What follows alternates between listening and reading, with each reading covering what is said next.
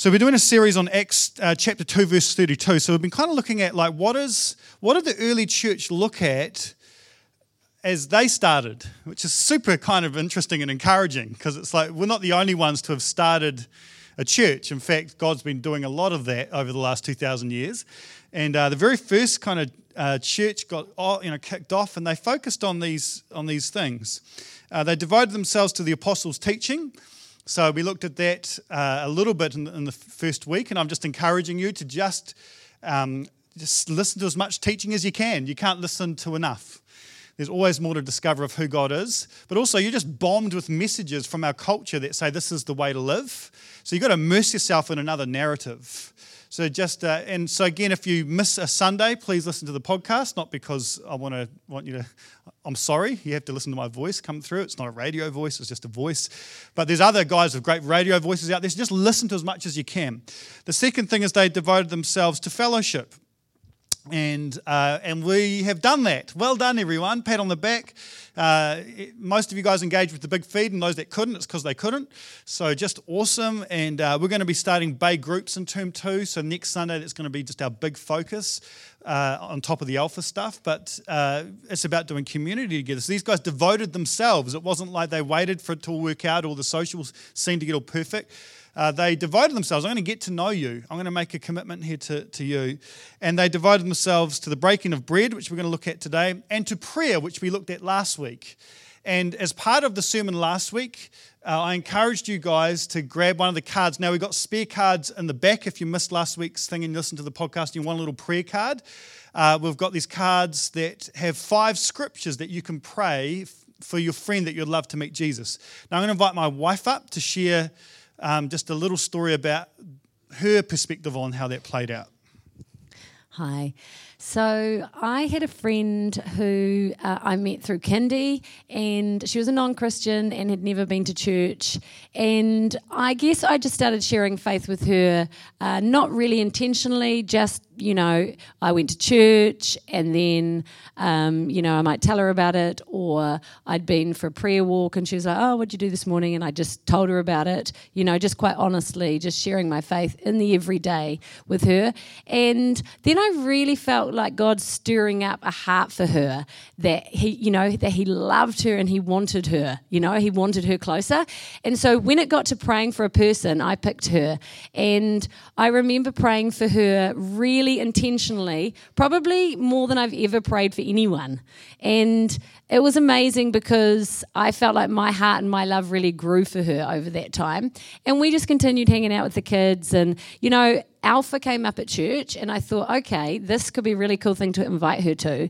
And so I prayed about it, but I was really looking for an opportunity to invite her, and I didn't want to pressure her. And so I was kind of biding my time, waiting for the right opportunity. And I taught a dance class at the time that she came to. And so I made sure that I advertised it in the class for everyone. But I made sure that, like when I held up the little flyer, I made sure she was looking at it, And I was like, okay, she's definitely heard about it. I keep saying it. And I haven't sat down with her personally, but I've told her and I've shown her. And I was getting to that point where I was like, right, I'm going to have that conversation with her. And then completely out of the blue one morning, she said to me, we weren't even talking about God, and she said to me, oh, I've been thinking about doing that Alpha course.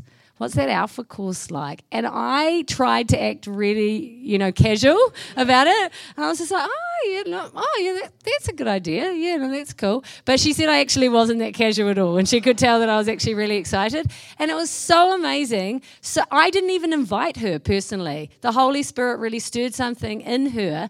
Through all that prayer, I felt like it was so amazing. It was such an encouragement to me as well as her, because it was such an answer to my prayers. And she came and did Alpha, and I did it with her because she was quite shy and just really new to faith, and I wanted to be there to kind of answer questions that she had afterwards. And it was just a really lovely thing to do as well for me, to go through that process and that journey again.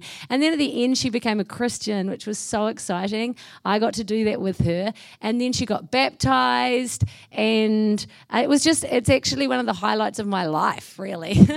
And so I just want to encourage you guys to engage with the prayer. It's just so lovely to pick a person and to pray for them, and then to see what God does in their life. And every journey is not going to look like that, but God will be doing things in their lives. So the little cards are up at the table, and they just give you a really good idea of what to pray and how to pray if you're unsure. Yeah.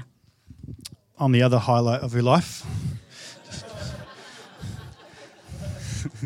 It is exciting, though, when you see that happen. And Jen just makes it sound so normal, but she did a number of things that are awesome. Number one, she didn't hide her faith. And for some of us, I think even just going to work tomorrow, and when someone asks you, what did you do this weekend? Say you went to church. Now, don't put it at the end, because it's just awkward. Stick it in the middle. Oh, yeah, watched the rugby on Friday night, went to it on Saturday night, went to church Sunday morning, did some stuff, and it's sort of in there. But then at least you're nailing your colours to the mast, about the fact you're a Christian. The other thing is Jen's running a secular dance class. So it's not a Christian, we kind of make things Christian. It's just a normal dance class. And at this normal dance class, she's like the best. She would hold up these flyers. The best thing I've ever done was become a Christian. And I'm not just a normal Christian, I'm a raging Christian, as you can tell. She'd say that, didn't you? And then, you should do this course. It's awesome. Now, she's an evangelist, so she's crazy bold, but it's like, good on you, And the thing is, sometimes we can lose confidence in the gospel to change lives. And we've lost our faith a bit. And here's the thing, is that when you invite somebody or you say something, it feels weak, it feels foolish, it feels like your words are just dropping to the ground. You're like, why have I developed a stutter all of a sudden? It's like, but here's the thing, it's the power of God for salvation. And the thing is, we give him our little loaves and fishes, then he does the miracle. That's the way it always works. So we take a step of faith, we say some stuff. You probably won't feel like you're Billy Graham at that moment, to be honest. You'll feel like it's kind of really lame normally, apart from Jen and other evangelists where they're really bold, but the thing is, you just have no idea what it's doing. So I want to encourage you, we're going to do this regularly, just pray for our friends to come to meet Jesus and grab those cards. And I'm giving you another rev up, and we get Jen up here, because it's like, let's not have a rev up last week and then forget about it. Let's be persistent and faithful in prayer. We devote ourselves to prayer and our communal life with the Lord, our private word with Jesus. We're fighting for that space in that, but we're also not just praying for the new iPhone, we're praying for our friends and the other things that are actually really important. His kingdom come. They devoted themselves to the breaking of bread. This is to communion. They devoted themselves to this sacrament that we're going to take this morning, and that's what we do every week. And I want to explore that this morning. Now, looking at the cross, we've got to keep coming back to the cross.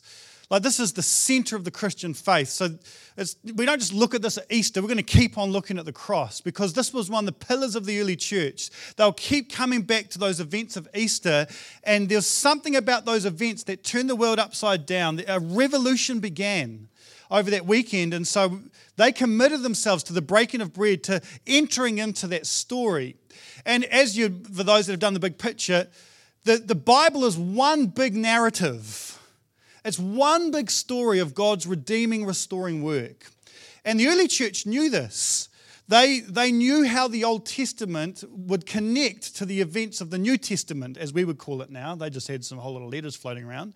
But they knew how it connected in 1 Corinthians 15, verse 3. I'm sorry that it's so small, by the way. I'm still working out, as you can tell, how to drive that thing. So get your binoculars out, or just ask a young person to tell you. And in fact, if you do have your Bibles, I'd love you to bring your Bibles or your iPhones or iPads or whatever. Turn to 1 Genesis 15. And that's the kind of a text we're going to sit with a little bit today. It's good for you to have that on the radar. But 1 Corinthians 15:3, for what I received I passed on to you is of first importance, that Christ died for our sins according to the Scriptures. That this was part of the big narrative. They knew all these connecting scriptures that led to this moment. So the early church saw this event tied into the great story of Scripture. So what I want to do today in the time of God, now we're going to be ripping through stuff, and there's so many angles and so many threads that we could look at as we look at the Old Testament into the New. But what I want to look at today is how Genesis 1 connects to the covenant in Genesis 12 and Genesis 15. How this leads to the Exodus and the Passover, and how this all comes together on Good Friday. Got it? Diagram in your head? Yeah, a whole lot of people switched off. Okay, so we're going to Genesis 1 through to the covenant, Genesis 12:15, through to the Exodus and the Passover, through to Good Friday. Okay, now there's all sorts of other threads and stuff we're going to be missing out, but I just find this interesting how this kind of all ties together. You're cool? All right, so Genesis 1. Everyone's like, oh, here we go again. We're going to work our way through the whole Bible. Let's start at Genesis 1. So God said, let us make mankind in our image and our likeness so that they may rule over the fish in the sea and the birds in the sky, over the livestock and all the wild animals, of all the creatures that move along the ground. So God created mankind in his own image. In the image of God, he created them. Male and female, he created them. Now, the word for image can also be translated as imprint. So when God created us, he pressed the imprint of his presence on us. So his presence was always meant to fill human existence and experience. It was always meant to be the sense of us in communion with his beautiful presence. He created us and he put his imprint. Every person in the bay has an imprint of God on them. They're created in such a way that they're designed to house the presence of God as his imprint. And in Genesis 2 verse 15, the Lord took the man and put him in the Garden of Eden to work and to take care of it. Very early on in the story before the fall, there's the imprint and there's also the responsibility of stewarding and caring for all of creation. And so there's the sense of his presence and the sense of a responsibility to care for creation. Now there's the fall and this rebellion, this rejection of this beautiful harmony. And so since the fall of Adam and Eve, it has been the intent of God to restore his rule and reign on earth through humanity. Through humanity, his heart has been, I want to get back to that place. And so the story of redemption and restoration begins. Now we're fast forwarding heaps of scriptures here, but in the Bible, in Genesis 15, we read that God makes this promise to this guy, Abram. And he says to him in Genesis 15, look up at the heavens and count the stars, if indeed you can count them, so your offspring shall be. So God makes this promise to Abram that his family will flourish, and Abram chooses to believe God. This is going to happen. And God says something to Abram that he finds harder to believe. I am the Lord who brought you out of Ur of the Chaldeans to give you this land to take possession of it. So Abram is from this place called Ur, which was probably modern day Turkey. And at this point of the story, he's now in Israel.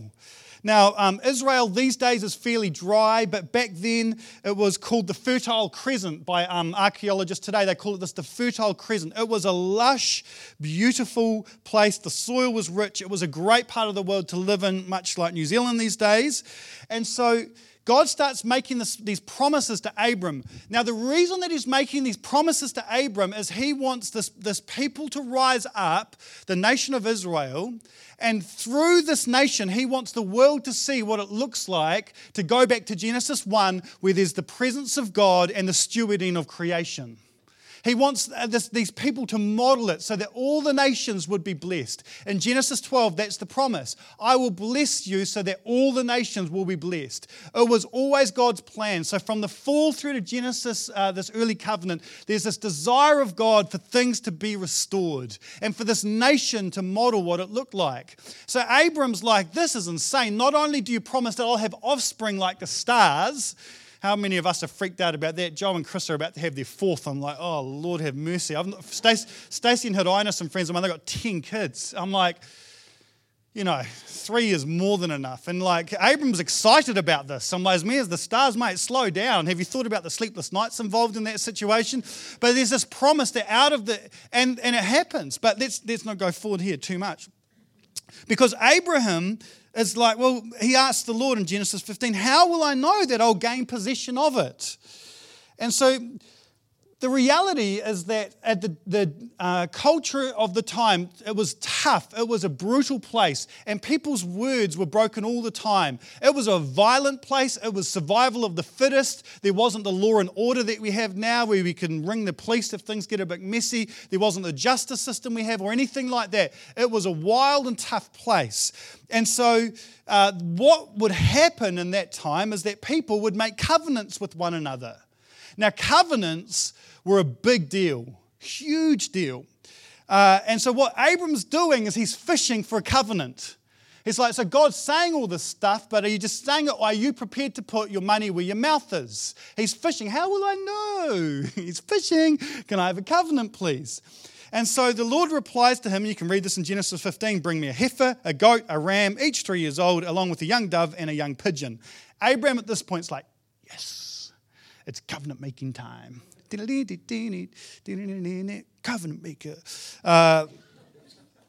I've had very little sleep, so just bear with me. So this is how a covenant would take place in this time. And this, it's so important we understand. This is incredible. So we've got to pick on some people. Kieran. All right. So we've got Kieran. So Kieran is he is the humble shepherd. Okay, Kieran? Yeah. Look at him. Humble shepherd. He is. He's the humble shepherd. Now we're going to pick on someone. Mel's not here, so this is awkward, okay? But I'm going to, Jen, just for the sake of less awkward because of my wife, okay? So then you've got Jen, the fierce warrior queen, okay? Now that again is really apt. Super, don't have to imagine too much here. So here's the situation between Jen and Kieran. So Kieran's got all this livestock, and he's got this sheep, and he's got this farmland, and his tribe are well fed and healthy, but this is a dangerous land, and he's a prime target for shenanigans and general pillaging, okay? Jen, on the other hand, she's the warrior queen. And so no one's going to mess with her or her clan because she's got all these warrior princesses that she's in charge of, and they're like tough. And you don't mess with them, right?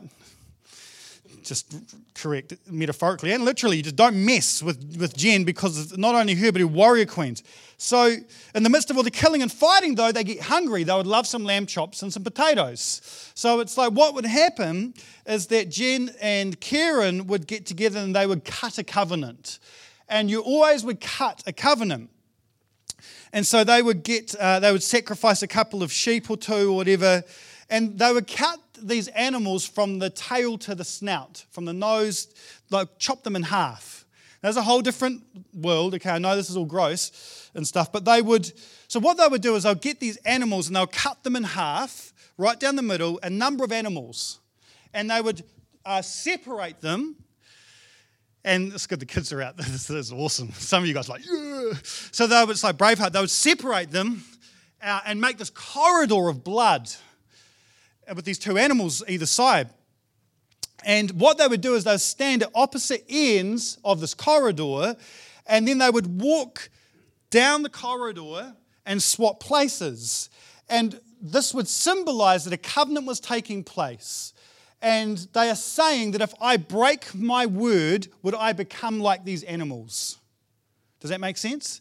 So then they swap places, and once they reached the other side, as far as society was concerned, they weren't two individuals anymore. They were equally one in resource, in identity, and in purpose. They'd be one. And so they would change their names. So Kieran would become Kieran the warrior shepherd, and Jen, the princess warrior, would be the warrior shepherd. And they would swap identities and they would swap names. Now, Kieran has access to all of Jen's fierce warrior queens, and so he gets to protect all of his livestock and his crops, and Jen has access to the lamb and potatoes, and they share their resources, and they are one thing. The final thing that they would do is they would get a knife and they would make a cut on their arms or somewhere, and they would rub dirt in it to make a scar. And that would be the scar, that would be this public sign that they've made a covenant together.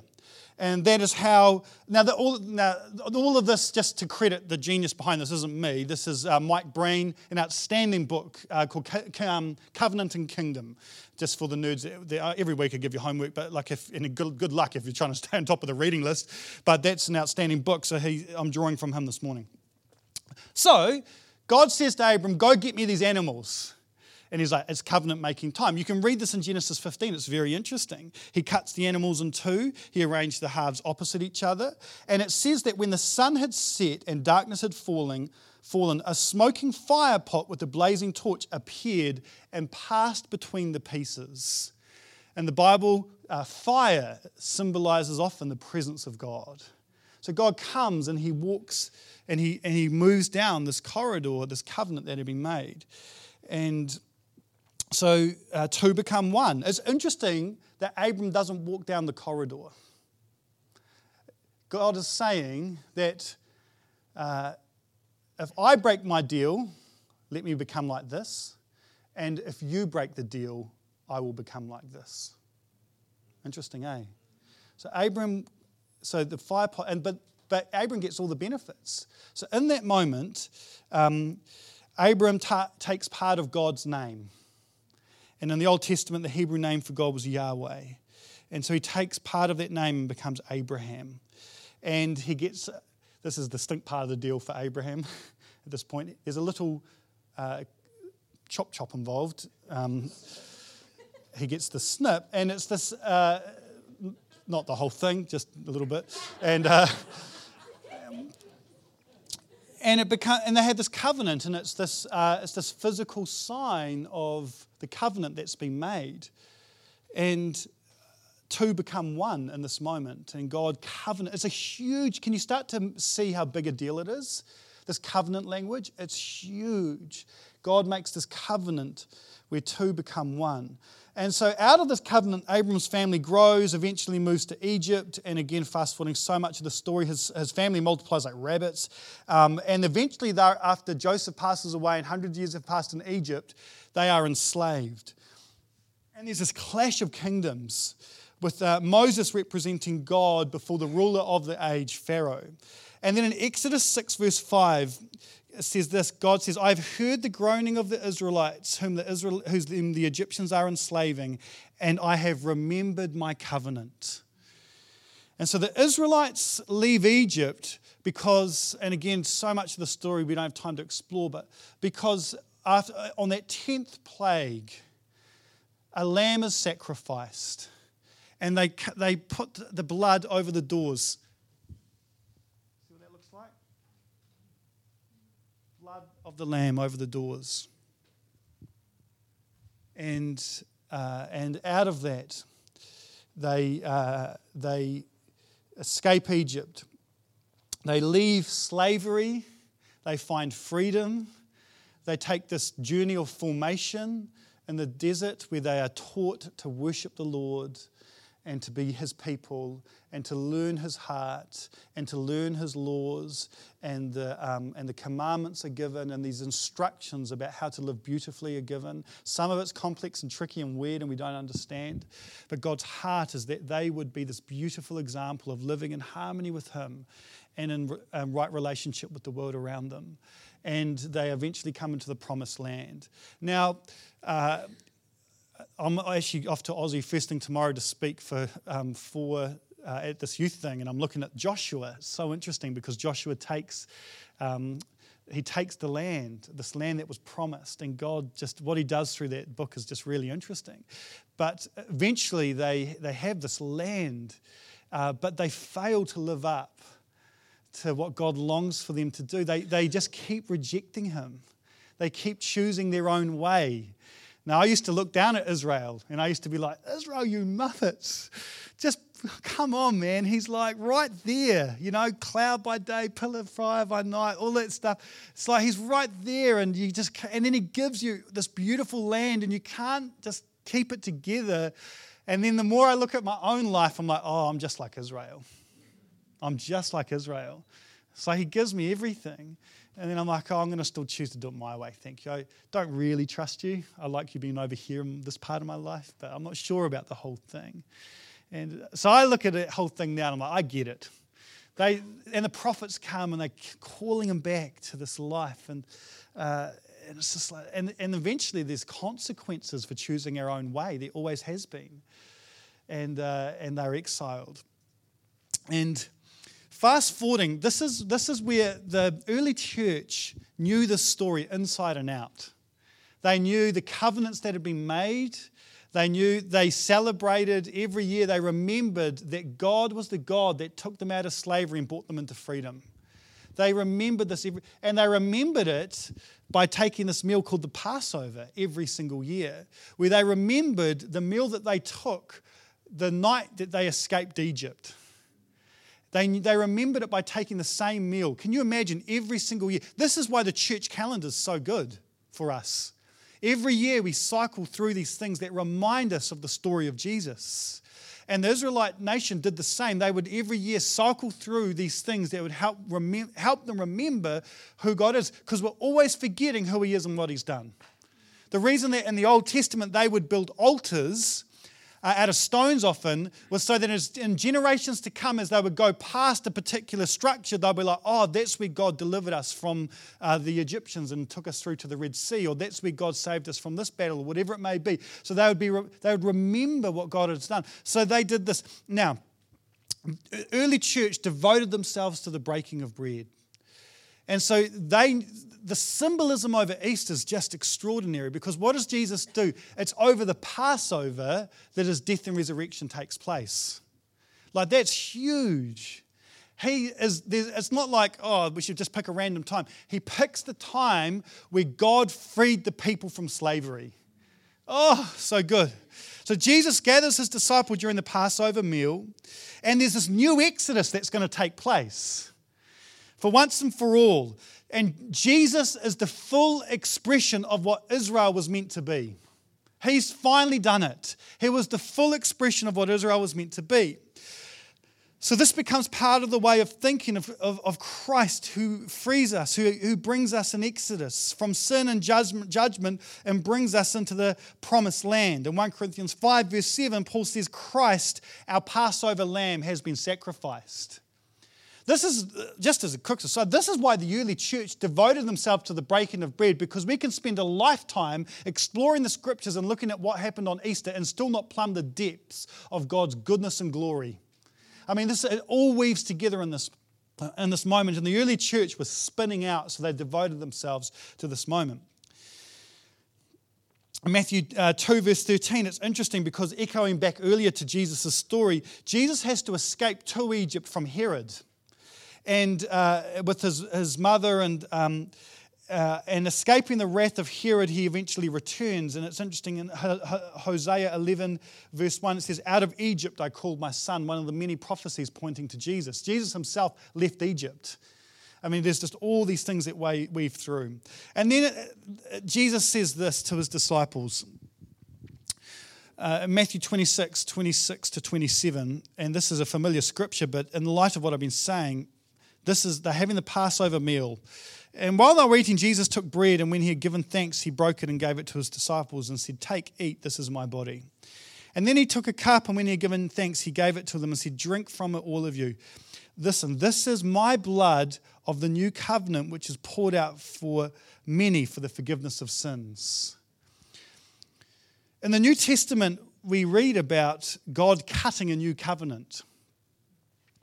And this time, the covenant is not just between God and the Jewish people, but between God and every human, every person that would choose to accept just the free gift of all the blessings in that covenant. It's for everyone.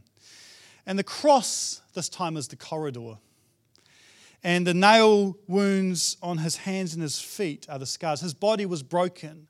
All of the ways that we rejected to fulfill our end of the bargain, He took upon Himself, and His body was torn. And the sign of the new covenant, Jesus carries that signs on His body. That's why when He's resurrected, you can still see the nail scars in His hand, because that is the sign of the new covenant. Jesus right now stands in heaven with the scars on Him, the sign. There's been a new covenant made. And He has got the scars, the evidence that this has taken place. And two become one when we choose to accept Jesus. Two become one. He gets all we have. Sweet deal. You know, all of our, not everything. He just gets it all. And all of our brokenness and our pain, He heals and He cleanses. All of our sin, He removes as far as the east is from the west. And we get everything that He's got. That is a good deal. I mean, that's the best deal in the world. And we get to be, in Romans 8:17, heirs of the kingdom of God. I mean, that is just mind-boggling. Everything of God's is now accessible to us. So the early church devoted themselves to the breaking of bread. Because Jesus' death and resurrection were at the center of God's plan to redeem and restore the world. It ties the whole story together. The Exodus was the undeniable proof of God's love for Israel. And the cross is God's undeniable proof that he loves every single one of us. No thinking Jew of understanding could take the Passover without thinking of God's great love. And no thinking Christian of understanding can take the Lord's Supper without thinking of God's great love. It wasn't as impossible to take either and not know this truth that God loves us. That's the ultimate expression. All the worst bits of the world were thrown upon Jesus. He absorbs it. His body was broken. His body was torn apart that we could know his love and that we could come into relationship with him and that we could know freedom. This blows my mind. The fact that this is the filter. If you want to know you're doing Christianity right, this is it. It feels like freedom more and more and more and more. As every year goes past, you should feel more and more free. That's what he does. That's what he's in the business of doing. How cool is that? So like everything that God calls you to is because he wants you to know his love and know his freedom. He wants to move you from a place of guilt and fear to a place of grace and freedom.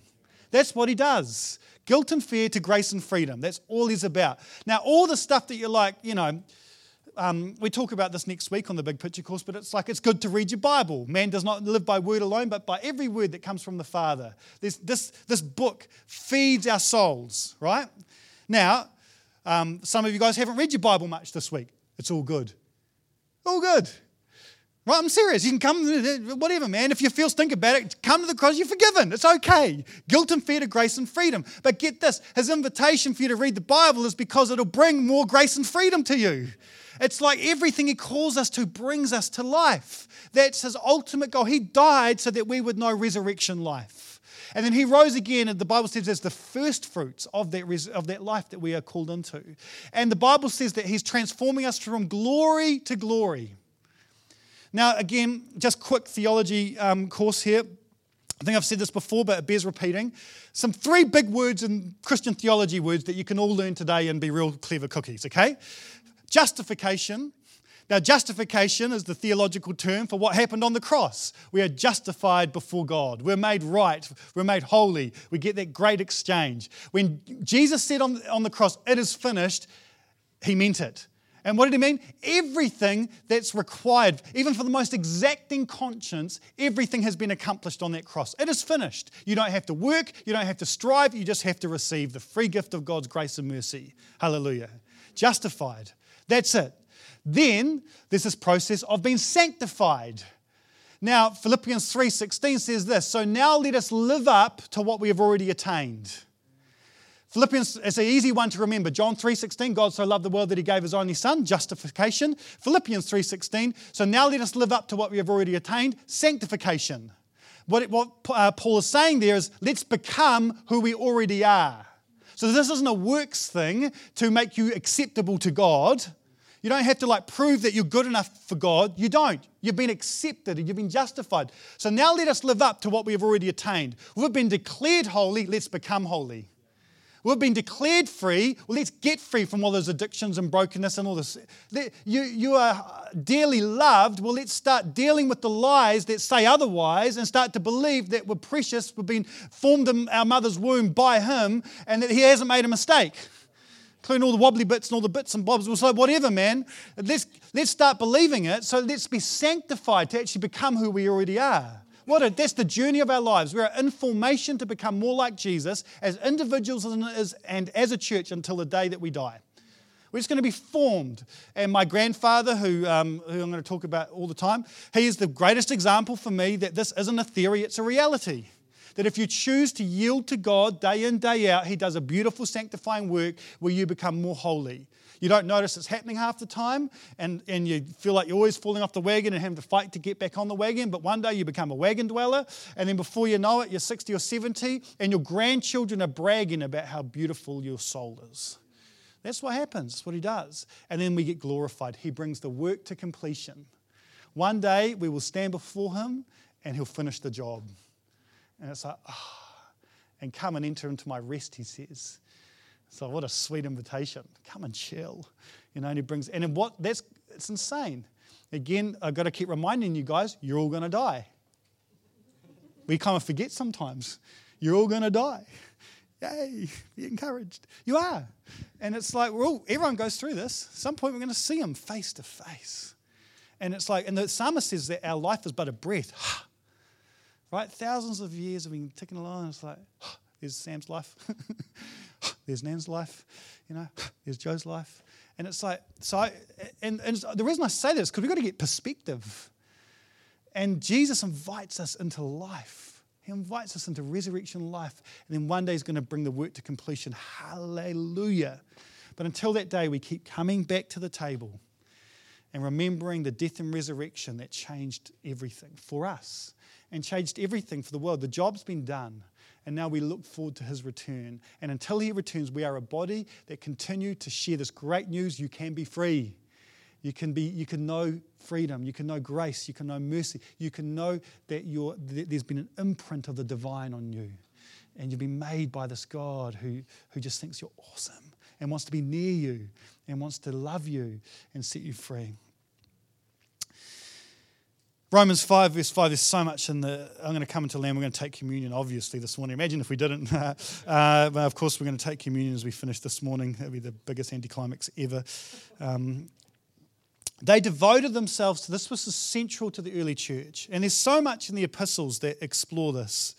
Romans 5, verse 5, and talking about, and this, again, it's interesting, Romans 5, it's well worth, that's homework, okay?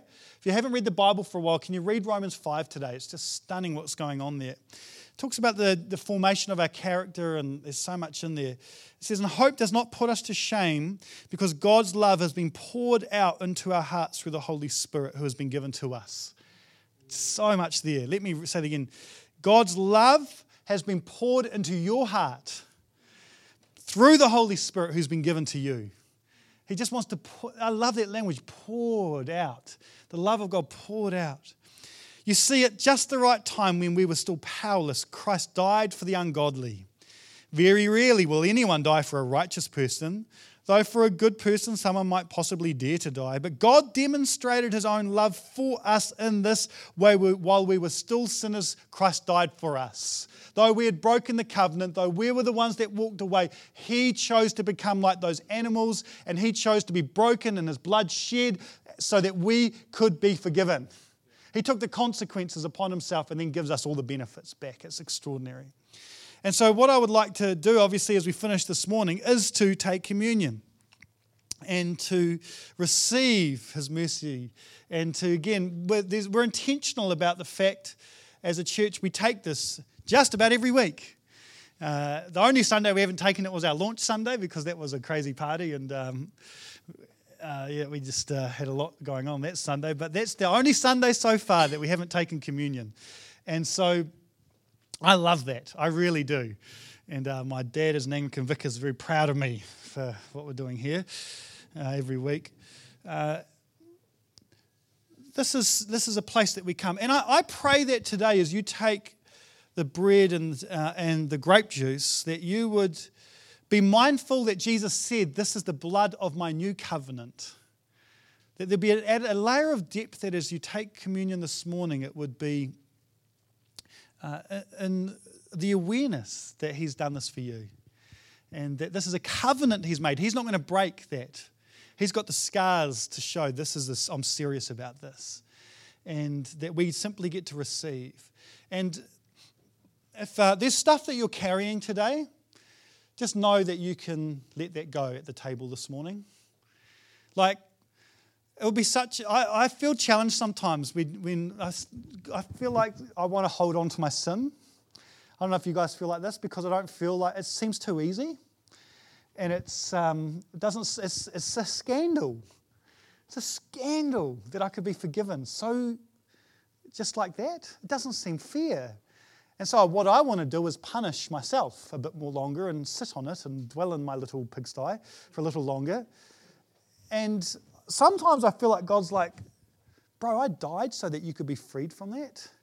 Like, don't negate my cross. Don't remove that. I died so that you could be free. It was costly. It cost me everything that you could be free from it.